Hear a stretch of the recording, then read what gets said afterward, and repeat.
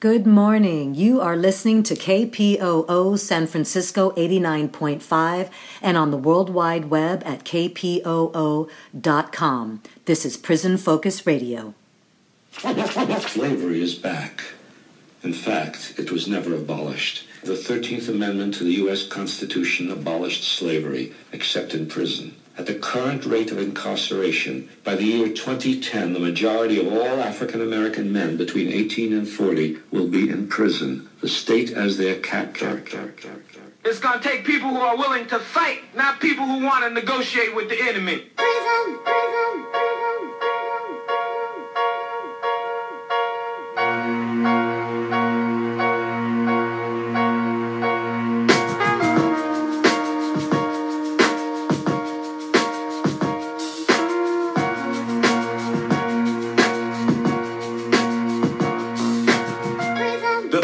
Life containment, where reform and discipline are labeled enslavement. From rites of passage to stacking the raiments, sporting the iron bars, just gracing the pavement. It's just like cavemen from the pages of myth, cohabitating in darkness while we wallow in filth. Generations of jewels will trickle down to abyss as blood stains these prisons like the pyramid glyphs. Guilty or innocent agents of government treat our hoods like picking ground. Schools to tenement, all sagging uniform as thugs. They represent racial stereotypes. A profile for the oppressed. When you witness genocide every day, you get the hint that the ghettos are cold like a lab experiment. As young women and men street hustle before they 10, graduating from juvenile halls, enough to remember to the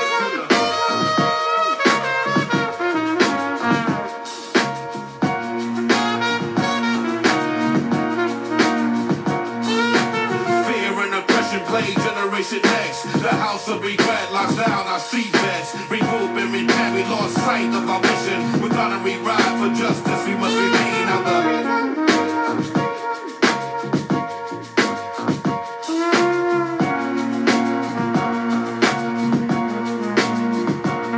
we trade wisdom for greed, trade life for wealth. Fools wait for lockdown, find the knowledge of self. I bang hard on the left and never fiend for cream. If you borrow, you owe it. If you take it, you know you're going to the penalty for criminal stakes. If you're herb or bird, man, you study running from jakes.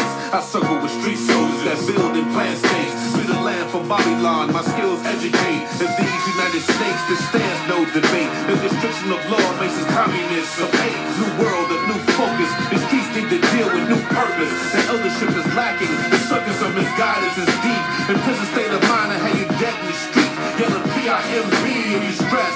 Fake player cards to rest. Tell youth to stay in school, research and manifest. Slave ways from the whip to the gaze. From streets to the caves, we stand judge, poking dagger. 12 heads decide if you keep your street swagger. Don't be between bars, this crazy world gets fatter. I'm a key fucking lesson, wise don't the mad hatter. Rock a hog up my dog, cause I deal with life matters. It's strange in the side of my people and what's sadder. We make devils pie and put our hands in the batter.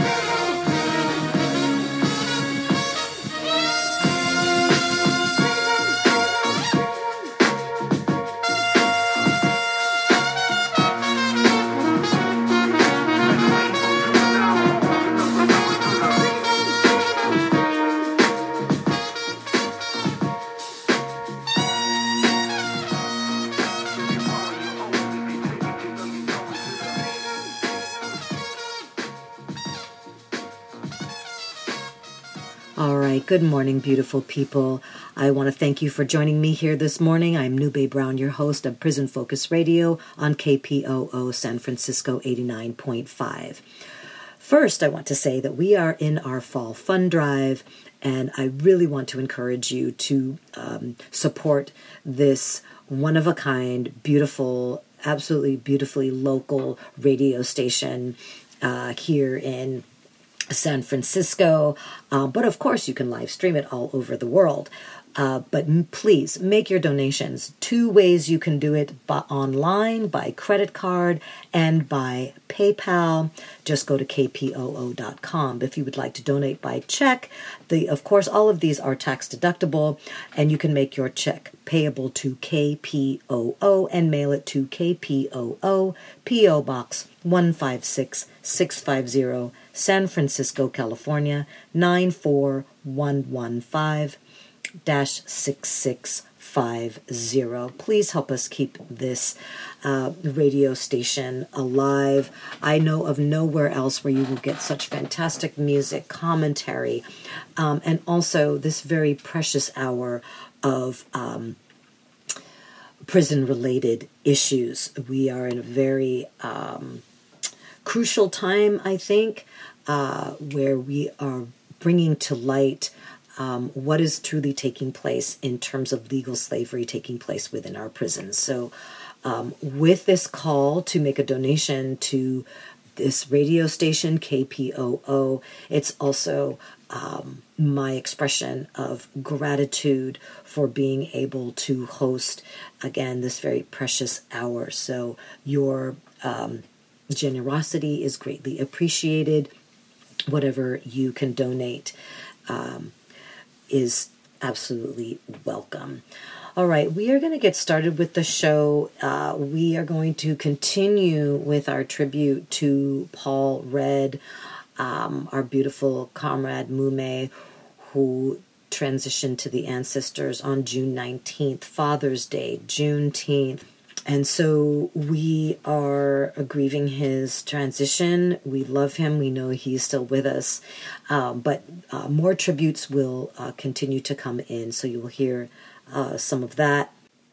And then we're going to hear various excerpts on commentary around slavery, historical references, very current references, and also in the context of the bill being killed, ACA 3, the End Slavery in California Act, again being killed by not being able to be brought to the floor for one final vote. And those senators that blocked it first voted against it after 5 votes through committees that unanimously voted in favor of removing the slave language from the California Constitution. That finally made the Senate floor, and these 5 senators, Senator Nielsen, Senator Ochoa Bogue, Senator Grove, Senator Dolly, spelled Dohle, and Senator Glazer, all voted no, encouraged by our governor, who is seeking a presidential nomination, or seeking the presidency. So keep that in mind for all of you voters out there. And encouraged them to bring a price tag to why ACA 3 should be voted down.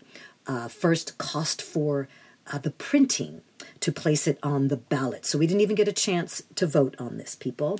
And secondly, that it would cost $1.5 billion to pay the people that are working under under the slave label, under slave conditions, if you read your 13th Amendment exception clause. So we're going to be hearing some commentary around slavery in 2022 that is taking place quite clearly in our prisons.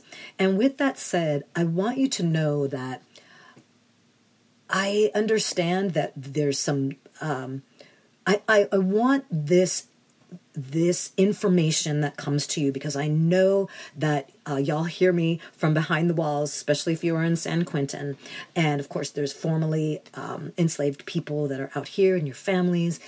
I want you to know this is about us educating one another, empowering one another with the truth, with the history, with the knowledge about what's truly taking place. And this is about us building the power of the people. Just because you're behind the walls doesn't mean you don't have power. And I hope that this information that we bring here, again, is for uplifting the truth and the fire that is in us and in you and all of us to continually fight for our liberation and our freedom. Because if y'all ain't free, we ain't free, period. So this is meant to be, as heavy sometimes as the information is, it is meant to inspire and agitate and educate and educate and educate, because we need it out here as well.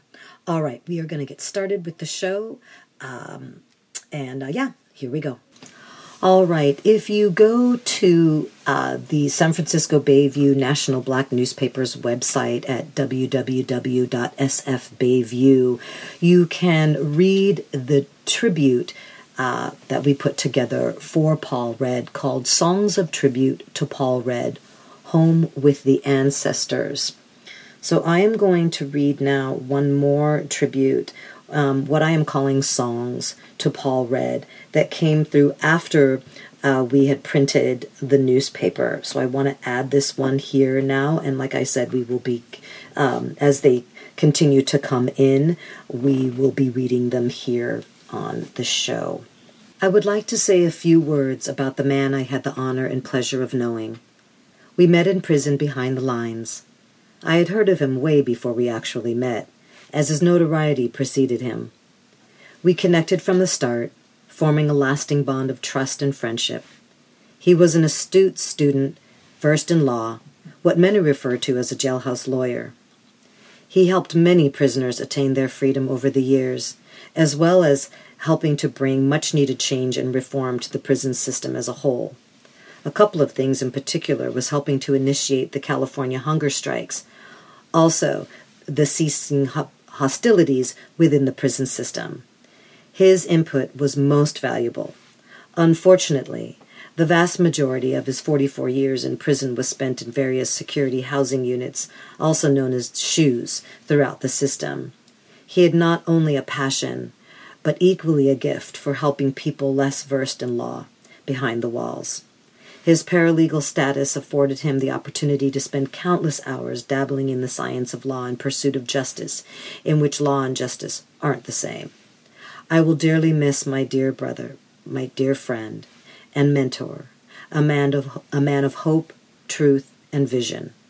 Rest in power, comrade. Richard Johnson. All right, I am going to sneak in a poem here that I read by Robert Jones, who is a prisoner at Pelican Bay State Prison. And Pelican Bay State Prison, as well as Corcoran, though, is where the decades of solitary confinement, the torture of solitary confinement were taking place, prompting the historic California hunger strikes that Paul Redd and Richard Johnson, who I just read his song to Paul Redd, were suffering this brutal crime against humanity against them. So I'm going to I had previously recorded this for a Freedom Songs mixtape that was put together by the San Francisco Bayview National Black Newspaper as for the San Francisco Bayview National Black Newspaper as a fundraiser by all of these artists coming together. And I got to participate reading this amazing poem, His Last Words, by Robert Jones. Here we go. His Last Words, a poem by Robert Jones out of Pelican Bay State Prison, 2020. I had to find a way to grieve after hearing that brother say, I can't breathe.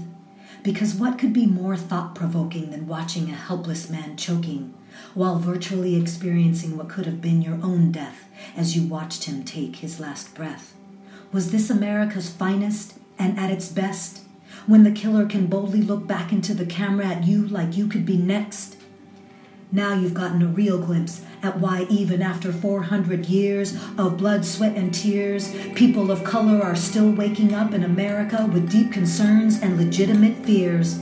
United we stand and divided we fall. What does that truly mean if there's no equal justice for all? What hypocrisy you call this democracy, claiming to be this great shining example, while the most fundamental rights of some of your citizens continue to be trampled.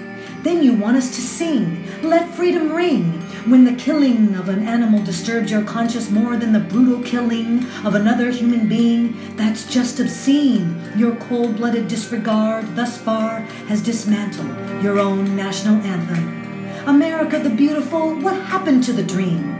Could it be that it was only a smoke screen and really only meant to benefit just one team? You and Lady Liberty are draining our energy, got us fighting your wars, then turn around and treat us like your enemy. You made us a promise that all men would be treated equal. But all you've ever really given us is a Gone with the Wind sequel. We don't want your sympathy, but your lack of empathy for other people's suffering and pain has got you showing up on the 4th of July wearing the prettiest dress with the ugliest stain. Where's the investment in our communities that lack opportunity and where our unarmed children are being murdered with impunity? We need more than reform.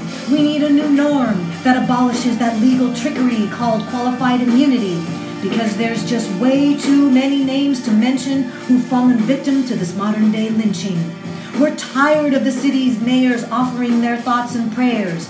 We want people in these positions that really care, because the only way your hands can remain cleansed is if you stop looking at us through an indifferent lens and start coming up with some viable solutions to putting an end to these public executions. Your cities are in upheaval behind this evil, yet you're showing more concern for your statues than you are for your people. So stop thinking that your financial settlements can adequately compensate for each time they show up at our doorstep with aggression and hate, because make no mistake, the payout doesn't even equate to the community of devastated families tragically left in its wake, nor begin to cover the permanent cost to a grieving mother who's had to bury a child that she's just lost. To the dearly departed, we are brokenhearted, mourning your deaths, and that's how this all got started. Wanted you to know that we truly valued your worth, and millions of people are standing for you because they too can feel the hurt. Many faces from multiple races are taking a stand and taking their places, making it be known that these events unfold, that they had chose to be on the right side of history for when the real story is told. They see that the system can't be trusted, and they have become disgusted with the unbalanced scales of American justice. You see, this isn't just some disgruntled chatter. Your beautiful black lives have really mattered. So they've taken to the streets, just for good measure, demanding change and objecting to the absence of our real national treasure. A brutal killing sparked global outrage, exposing the racial injustice on the world stage. It's time for a new chapter, and this is going to be the first page, because none of you brothers and sisters should have ended up in the morgue for just jogging down the street or going to the store. So these words were written for you and inspired by George. We're going to keep on fighting for you and praying to God Almighty for you and raising our voices up loud enough to be heard from the streets of Long Beach, California to Johannesburg. And when they ask us what's our problem, we're going to tell them that they have refused to solve them, and that the reason civil unrest in America is at its highest peak is because the most powerful words in a humble man's life would turn out to be the last words he'd ever speak. Rest in peace, George. Big in life, larger in death. When they took you away from us, it took our breath.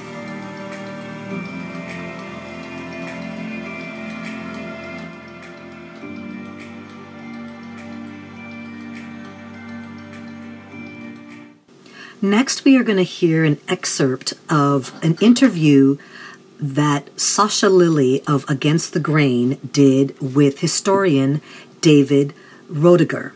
And the name of the interview, or the title of her interview, is Did Lincoln Free the Slaves, or Did They as Much Free Themselves? I encourage you to listen to the whole interview by going to KPFA's Against the Grain, June 20th, 2022. Here we go. David, the conventional history of the Civil War holds that slavery in the U.S. ended from on high as the slaves were freed by Lincoln. What do you think is missing from that story? Well, I think there's always been a counter-narrative to it. I think that African-American historians in particular talked about emancipation from below for a very long time now. But that's what's missing, is the participation of slaves, the leadership of slaves. When the war started, Frederick Douglass very bitterly called it a war to preserve slavery on both sides in his abolitionist paper, Douglass's Monthly. And what he meant was Lincoln didn't want to free the slaves if he didn't have to. thought that the war was about union. The Confederacy clearly didn't want to free the slaves, was fighting for slavery as a way of life. So Douglass had this really bitter characterization of the war early on. But then at the same time, he had this quote where he said, this time I think we're to be freed not by the captain, but by the crew. And what he was reflecting on was that even though the kind of on-high position early in the war was that the abolition of slavery immediately was impossible, Douglass knew slaves would see the war as being about their own freedom. And sure enough, within days after the start of the war, enslaved people started to find their way to Union encampments, and they'd present themselves to rank-and-file soldiers, and then the rank-and-file soldiers would have to decide what to do with them, and in enough cases, the rank-and-file white soldiers brought them to a commander, and all of a sudden this was a problem for the war effort. So it was that motion of enslaved people toward what they thought the war was about, toward making the war about freedom, that really transforms the war from something that didn't have a moral mission to something that was about emancipation. Well, what did that self-emancipation of the slaves look like at that time, both as it relates to the Civil War itself and on plantations and in the workplaces where these people were? The great first historian of this process is W.E.B. Du Bois, and Du Bois called this motion of hundreds of thousands of slaves the general strike of the slaves. And when we think of general strikes, we usually think of something that's official and called, or if it's spontaneous, it's based in a labor movement. This was much more cobbled together than that, but it involved, Du Bois thought, between 500,000 and 1 million enslaved people out of 4 million who made their way to freedom in one way or another. But then Du Bois added something really important, and he said that the millions of people who stayed on the plantations also were part of the general strike insofar as they refused to do work in the same way that they had done work in the past. And often their masters' sons were off at war. Their lives were disrupted in many ways, so that the old way of bossing slaves was also not there. But the idea of the experience of the general strike of the slaves is both these people who left the plantation and people who refused orders on the plantation. And in both those ways, the Confederacy was deprived of labor and was deprived of spirit, of the idea that they knew how the world worked, and a lot of masters thought their slaves were sure to be loyal, or at least professed to think that their slaves were sure to be loyal, so that there was this real crisis created by enslaved people. This is where we start to shake off this idea that Lincoln freed the slaves. And I think more and more people are starting to understand that. The crew is all of you behind the walls. And you've always been fighting for your freedom. We have always been fighting for our freedom. It's always been about emancipation. It's always been about freedom. And the response to that from this white, pathological, patriarchal, capitalist, imperialist nation has been in resistance to that. It always is always to keep some level of slavery. And you can see it in the 13th Amendment exception clause. New iterations of slavery have taken place all the way up until it made its way into the penal institutions, the prison industrial slave complex. Give us some stories, because your book, Seizing Freedom, does draw on historical records of accounts of the self-emancipation of slaves. Well, give us some examples of what this looked like on the ground, on plantations, and beyond. Well, for example, the most courageous, wrenching decision to run was made by enslaved women, because for two reasons. One is that they often had child care responsibilities on the plantations, and to leave without a family was hard, and to leave with a family was hard. The second reason was that commanders of the Union Army very quickly decided that they preferred to have male enslaved people come over to their side because they could put them to work in a way that was legible to the Army. So the most dramatic stories for me are the women who steal their mistress's dress and then also steal themselves at the same time. This kind of motion out into a world where you don't know, and you're exposing yourself to all sorts of dangers, and really leaving a whole way of life behind. So those stories are very, very dramatic stories. The stories of Harriet Tubman rescuing slaves are very dramatic stories. The story of Robert Smalls, the South Carolina boat pilot, who steals a ship in disguise, makes his way and takes advantage of the skills that he had as an enslaved boat pilot to bring not only himself to the Union Army, but the ship also to the Union Army. The songs that surrounded it were very dramatic. A song like No More Auction Block, which Dylan still sings from time to time in concert, was kind of the first history of emancipation. And slaves sort of announced all of the things that they were getting rid of: driver's lash, auction block, but also peck of corn, no more rations, no more ability to know where your next meal was coming from. So the drama is captured in a thousand little situations. Tell us more about what happened to the slaves who then joined up with the Union Army and how that changed during the course of the Civil War. But the original response of Lincoln and of most of the generals was to still say, this is not a war of emancipation, so you can come here all you want, but that still doesn't confer freedom on you. So the word that was used to describe these people who had fled over to the Union camp was contraband, in the same way that if you captured a pen full of Confederate pigs, they would be contraband. They would be property seized in the course of a war. And so that's all the more that slaves were until pretty deep into the war. They were just property still, but now property in the hands of a Union commander. They were often asked to dig in battlements. My friend Andrew Zimmerman is doing a fantastic book on German radical immigrants and enslaved people as agents of emancipation in the Civil War. And he has this history of how the Mississippi River was re-engineered using formerly enslaved labor to enable Confederate blockades to be circumvented, so that there was this whole part of the war that we don't yet know very much about, in which the Confederate blockade wasn't unsuccessful because it was attacked, but it was unsuccessful because enslaved people built a channel that ships could use instead of the normal channel of the Mississippi.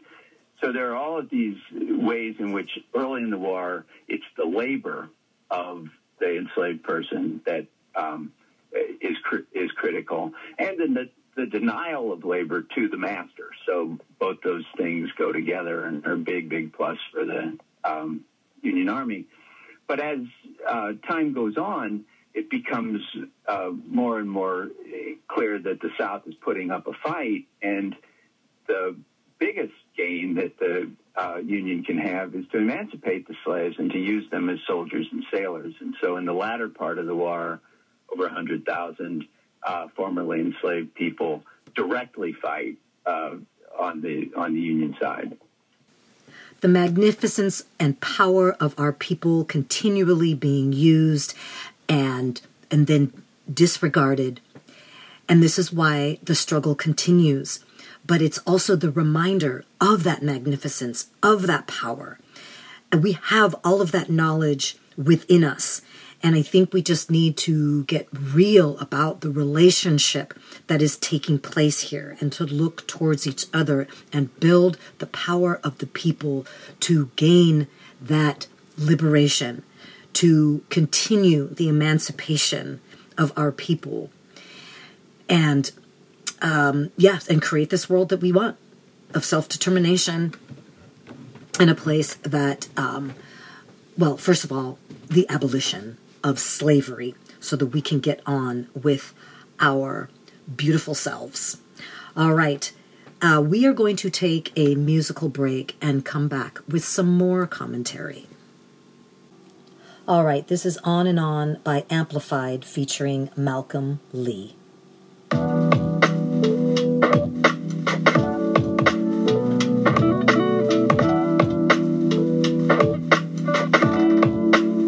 I crack my knuckles on the glass ceiling. Still alive, still breathing. Still pushing all this time, I can't believe it. Still got love, but that word has lost meaning. Still got love, but my nerves have fought demons. Caught up in the stress of my heart. Staring at this phone all alone while my world falls apart. Like, where's the gratitude I had at the start? Like, where's the attitude that gave me this art? I lost myself in the romance of being the man instead of being my own man and being the man. I cast a judgment, spoken hate then and now, and acting like the energy won't come back around.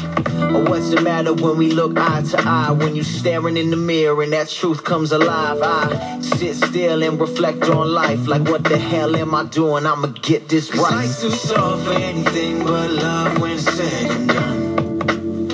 And if I'd known what I know right now, then I never run. No, I can't change all the things I've said or what I've done. I just keep it moving on and on and on. I just keep it moving on and on and on. But what's love but a chemical reaction? When it's all love, but words won't reflect the action. And the men above are just loving the habit. Tell me, if we have love, where it's at then? Is it something we imagine? Did we ever really have it? Did it ever really happen? And can you even grasp it with the power that they have and not handing out? If that's their love, I'll take a different route. And love me and all things that I surround, from the ground up, the moon and stars into the ground. My foundation and everyone that I'm around. See, that's the only way that we gon' change it now. If you my people, and we wanna free the people. Regardless of the beliefs, you be a law of the streets. Are lawless cause you seek the law of the God, even if you sheep. We just want your heart. Life's too short for anything but love when it's said and done. And if I'd known what I know right now, then I never run. No, I can't change all the things I've said or what I've done. I just keep it moving on and on and on. I just keep it moving on and on and on. Cause life's too short for anything but love when it's said and done. And if I'd known what I know right now, then I never run. No, I can't change all the things I've said or what I've done. I just keep it moving on and on and on. I just keep it moving on and on and on. Cause life's too short for anything but love when it's said and done. All right, you are on. My name is Andre Tenen, and I'm being held at Wisconsin Secure Program Facility at Max Facility. And my current status is more about just updating the whole interview from January 13th, 2022. I'm still being housed in solitary confinement, but I'm moving through like a phase program. It's like a administration confinement program for people that they call quote unquote high risk. So I don't really view myself that way, but since I'm incarcerated, even though I'm innocent, they really don't care about more like your innocence. It's more like a chain of command. It's more like a process, protocol. So I'm almost up out of segregation again. My last situation where I kind of went backwards because I had a surgery and I made a mistake and ate breakfast, even though I knew I didn't supposed to eat breakfast, but I was almost out the hole. So a new correction officer gave me a breakfast tray, and I had to go backwards with raising hell a little bit, not too much, and I almost got up out the hole after 12 years. So now I'm just more like just going straight through the program now, so I can just get up out of the segregation and return back to general population. All right, Andre went on to tell me about some of the altercations, gang validations, false accusations that were thrown at him, which of course happens throughout the prisons, throughout this whole country, to kind of set people up to be violated, and because then they want to. In Andre's case, and in most cases, I hope for all of you that are listening behind the walls, that you file grievances and you don't accept these arbitrary accusations and trumped up charges against you, and that signals you out. That puts a target on your back, and so. Andre had been dealing with some of this. He had been targeted now because he was filing grievances against his treatment. So did they say you're getting 12 years in the hole, or are they just arbitrarily holding you, day after day, month after month, year after year? No, it's more like they got this it's called administration refinement program. So anything that that it's kind of designed for you to feel. Like, you know what I'm saying? So it's majority of black men on administration confinement. So any small thing you do, not standing for count, or you ain't got your light on for count, or just any small thing. So it will set you back another year because the program is 15 months. So you know what I'm saying? So I've been doing the program for 12 years over and over and over and over, and I'm sitting back seeing that they let dangerous inmates out of sectors killing the police officers. And I'm gonna say this though, and this ain't nothing I'm making up. I'm going I even read their cases, on the internet, or Westlaw, which is a computerized system in the law library. So I know they snitching to get out the hole. I know the lingo. I've been in prison long enough, 30-something years. I probably look young, but I ain't young. So, you know what I'm saying? But I ain't saying this to them, because you bring it to their attention, they'll play like, oh, we don't do that. But I'm seeing through this. These people that label being gang members and gang leaders, and having, status in prison, but all the while they're in a program and they coming out and they talking about some murder, right? And 9 times out of 10, when you say that, you go forward and you go backwards. So I know for a fact that a lot of these dudes that snitch to get out of administrative confinement status. Some of the CEOs told me. But they ain't got to tell me. I see through it. If you ain't finishing the program on administrative confinement, there's only 2 ways you get about it. You got a severe mental health issues, and they send you to a mental health institution, or you snitch to get up out of here. It's just that simple. You know what I'm saying? And they let somebody else off a month ago. He killed 2 police officers back in the 80s, and they don't even like the dude. Sent the dude to the federal system, sent him back. So I'm looking at me like, come on, man, like, you know what I'm saying? Like. And this is modus operandi in prisons, right? This is how we keep our people unfree, especially those that speak up. That scenario that Andre just spoke about, that information is for all of us out here to understand what is taking place with our people and why this system is so dangerous to us. And we have to start decolonizing our mind, shaking ourselves out of this conditioned, numb way of thinking about what is taking place in prisons and why prisons exist. Okay, so let's just kind of give the wrap up and and just tell us what it is that you want us to pay attention to, moving forward. I just want to say, last but not least, but I want America and society and the community to know that this is all about segregation. When you see the word segregation, when you come to prison, this is what it is. Solitary confinement is not solitary confinement, segregation. You got whites over with whites, blacks over with blacks, Latinos with Latinos, Native Americans. So this is what segregation is. It's not just population, but this is when you see in prison, like you see what prison is. It's population. So I want to raise awareness. Just this one thing and leave it like that.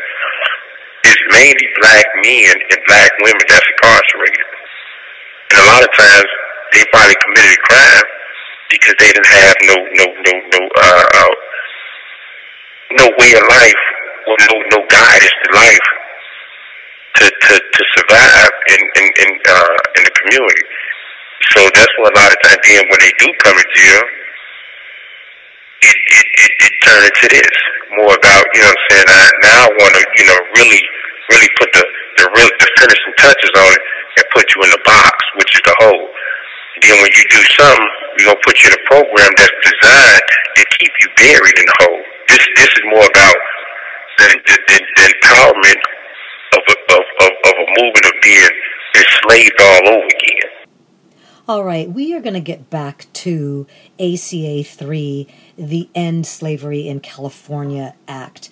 And we are going to hear now from Samuel Nathaniel Brown. He is the author of the original language that became ACA 3. And we found ourselves on a live Instagram being schooled by him while we were all waiting to have our bill come to the floor. And we ended up being on there for 4.5 hours. But they adjourned, and then the bill was supposed to make it to the floor the next day, and that's when the tragedy struck, when our elected officials basically blocked its arriving to the floor to be voted on again. But what we are going to hear is an excerpt of Samuel Nathaniel Brown just speaking to us as we are waiting for our bill to come up for a vote. Samuel Nathaniel Brown is the co-founder of the Anti-Violence, Safety, and Accountability Project, also known as ASAP. He is also the co-chair of the California Abolition Coalition, both in conjunction with his wife, Jamelia Land Brown, which some of you may already have heard of. And he is also the original author of the language, which eventually became ACA 3, the California Abolition Act. So here is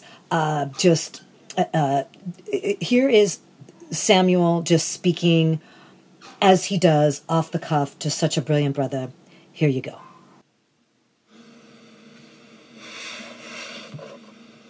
And with no recognition, no certification, no anything, but doing the job, I could do it for 10 years. You know? Like I did numerous jobs. It hasn't started yet. Mindset Martial Arts, they're dealing with something else right now, AB 180 or something. That's why we got it shut down. But when they get to ACA 3, we for sure gonna turn it on. And so I did numerous jobs, buku jobs. Over the 24 years that I was incarcerated, out of that 24 years, I worked at least 21. Straight up, I worked at least 21 years, and the years that I didn't was like the time that I was in a hole and stuff like that. Excuse me. So, how can I work jobs for 21 years? You can take 55% restitution from me. It started out at 22%, then 33%, then 44%, then 55% or whatever. I don't even know if it went to 40. I don't even remember no more. I know it was 22 when I got there. It was 55 when I left. And it was 55 for a long time. But you can get there, like me, merge frames, and work. And work, you're welcome. All that time, just like I did. And then when you get out, get a letter from the Franchise Tax Board saying that I owe them $32,000 in restitution. and that I have 7 days from the receipt of that notice to pay it. 7 days from the receipt of that notice to pay it, or from that point forward, they will garnish, levy, and lien on any and everything that I receive or own until they get their money back. Not only will you not send a person back out equipped to succeed in society, you'll further burden them by now taking the little money they can get from whatever job that they're fortunate to obtain. But this is rehabilitative, right? Yeah, this is rehabilitation. This is public safety, though. It's not. This is in the benefit of the corporations who find incentive in investing in tough on crime legislation that destroys us and our communities. Real talk. That's what the reparations is about. Real talk. I should have a pension, you know, and that's what I'm saying. So, sidebar, ACA 3. Thank you very much. ACA 3. They tried to steal the narrative and say that ACA 3 was about wages.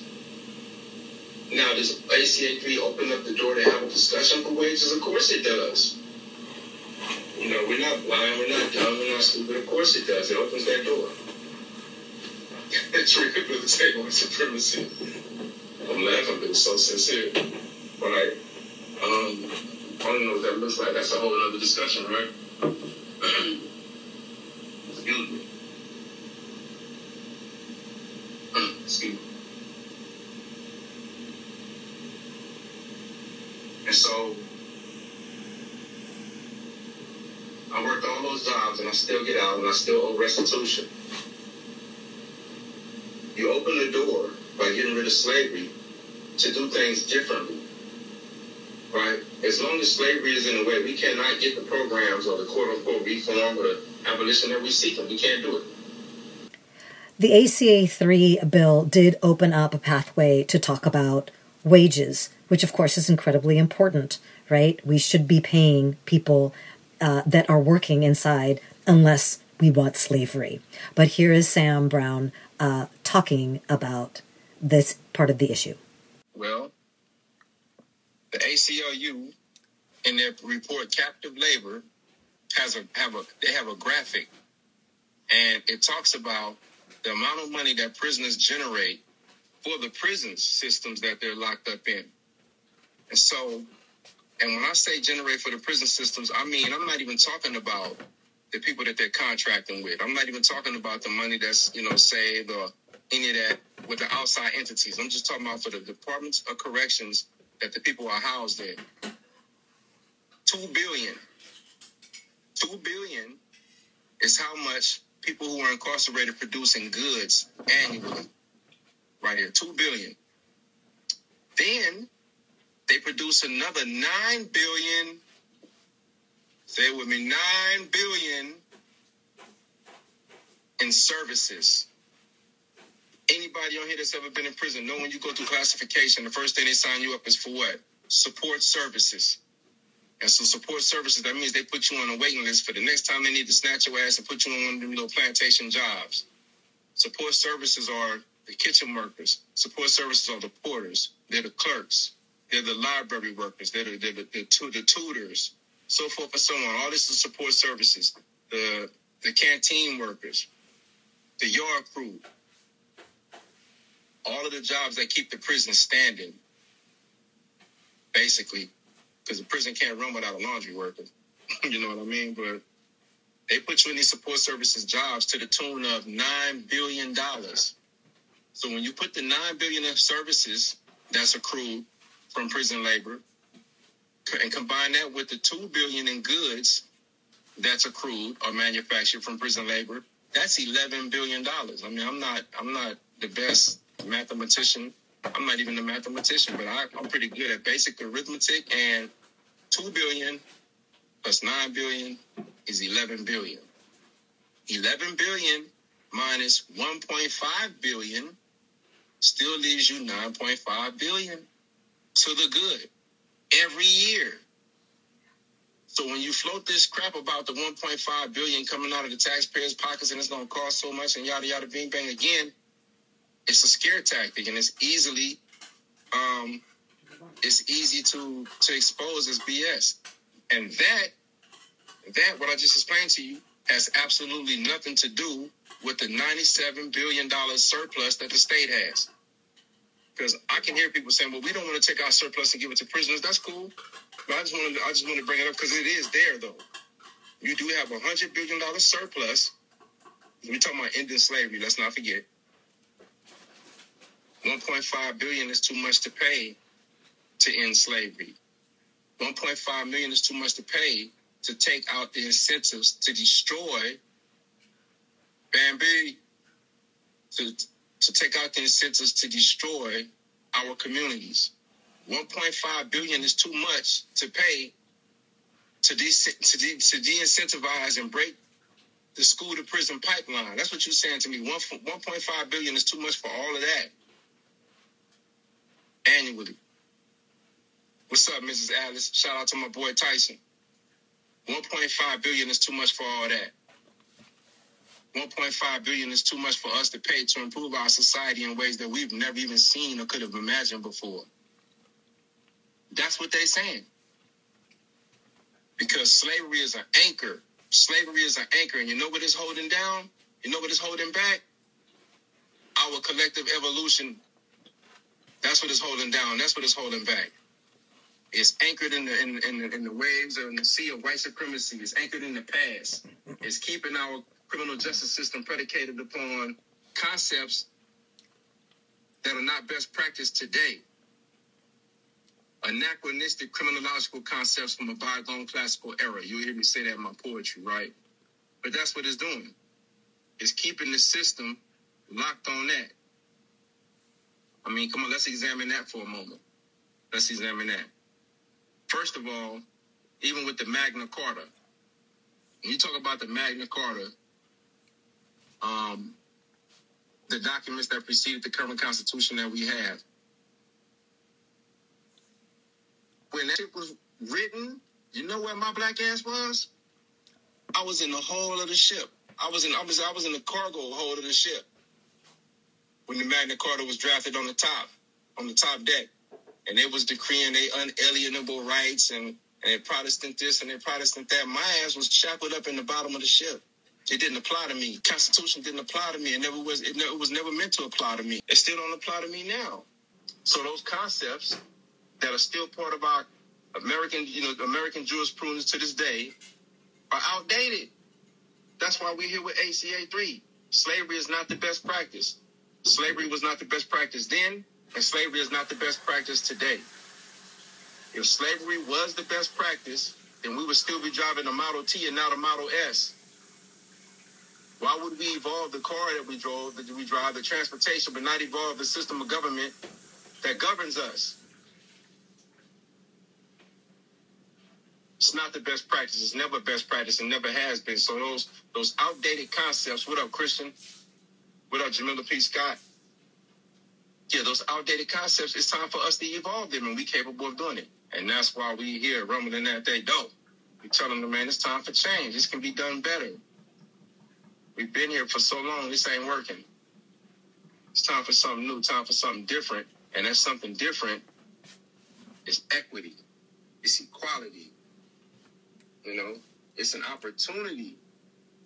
Because you don't even have an opportunity when you have all of the major corporations, the major, like big ones, praying for your downfall. On one hand, you helping to create the circumstances that make me think I need to adopt criminality in order to survive. Then on the other hand, you're charging me top dollar for every little thing that I need. You raping me. You like ripping me apart from two different angles. But you're throwing these rocks and you're hiding your hands like you ain't got nothing to do with nothing. It's hard. But we see you. We see you, Walmart. We see you, PIA. We see you, IKEA. We see y'all ass. And I'm home now, and I don't give a fuck about dying. I'll speak up. I'll stand up. I'm going to get out there. You dig? I'm going to talk. I'm going to do whatever I need to do. Because I represent a whole bunch of people that I just left behind for like 24 years, man, who find themselves in bad situations and they harmed other people. But at their core, what they were when they were born, they were not born evil. They were not born bad. And I know that. I know people adopt criminality as a coping mechanism. I know with the proper treatment and pro-social engagement that people can evolve and become better. Look at me. I didn't talk like this when I got locked up. I didn't have this vocabulary when I got locked up. I didn't have an Associate of Arts in Social Science, an Associate of Arts transfer degree, and a Bachelor in Sociology, and a Bachelor's in Communication, graduating magna cum laude when I got locked up. I went and got that. You did? My autodidactic studies. I went and picked up books and read and learned and got a better understanding of what I was really faced with and how it became that way. But there are a lot of people in there that are really good. Mr. Checkpoint, what's up with it? Yeah, there are a great deal of people in the carceral setting who are really good people, but they still need an opportunity. And that's what they're there for. They're there to be offered an opportunity, but they're not being offered an opportunity. Is it possible to find the change and everything that you need? Yeah, of course. I'm not the only one. There are people that are way sharper than I am. Yo, there are people that are way sharper than I am, more talented than I am, more well-spoken than I am, all of that. And they're stuck, temporarily stuck, because we have a justice system that's predicated upon laws or concepts that are severely outdated, like slavery as punishment for a crime. All right, a bit of housekeeping here at the end. So we will be hearing more from Sam Brown and Jamelia Land Brown as the months unfold, because we are in this movement. We will end slavery in California. I want to ask that you please excuse any of the background noises. I really didn't intend, or it wasn't my thinking, to use this audio of Sam Brown, but I'm so glad that I did record it, because as you can hear for yourself, he's incredibly articulate and intelligent and very focused and knowledgeable. And I think we definitely need to hear from him. And so this was just a very impromptu reading while he was literally on Instagram Live while we were waiting for the bill, like I said, to come to the floor. So again, excuse me. I do want to encourage you to make those donations to KPOO San Francisco 89.5. You can do that online, and you can also mail in by going to kpoo.com. I also want to encourage you to listen to the full interview with Sasha Lilley at on KPFA with Against the Grain, with her interview with David Roediger, and get his book, one of his many books, The Wages of Whiteness. He is, again, very fascinating historian. I also want to give you the address to write to Robert Jones, if you so choose, the man who is in Pelican Bay State Prison, whose poem I read. You can reach him at Robert Jones, D13808, PBSP, that's Pelican Bay State Prison, A3-104A, P.O. Box 7500, Crescent City, California, 95532. Also, if you want to write or connect with Andre Tinnon, that's Andre Tinnon, Tinnon. His number is 306-887, Wisconsin Secure Program Facility, WI, P.O. Box 189, Phoenix, Maryland, Phoenix, MD 21131. Also, pick up the San Francisco Bayview National Black newspaper, because the story about ACA 3 and the killing of that bill is the front page story. And, of course, you can read that online at www.sfbayview.com. All right, that is our show for the week. Get ready for Work Week with Steve Seltzer. Love y'all. All of my love for all of you behind the walls and your families and loved ones.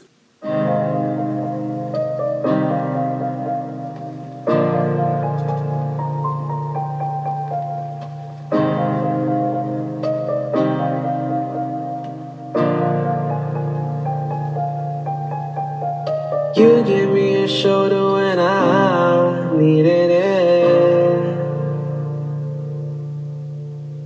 You show me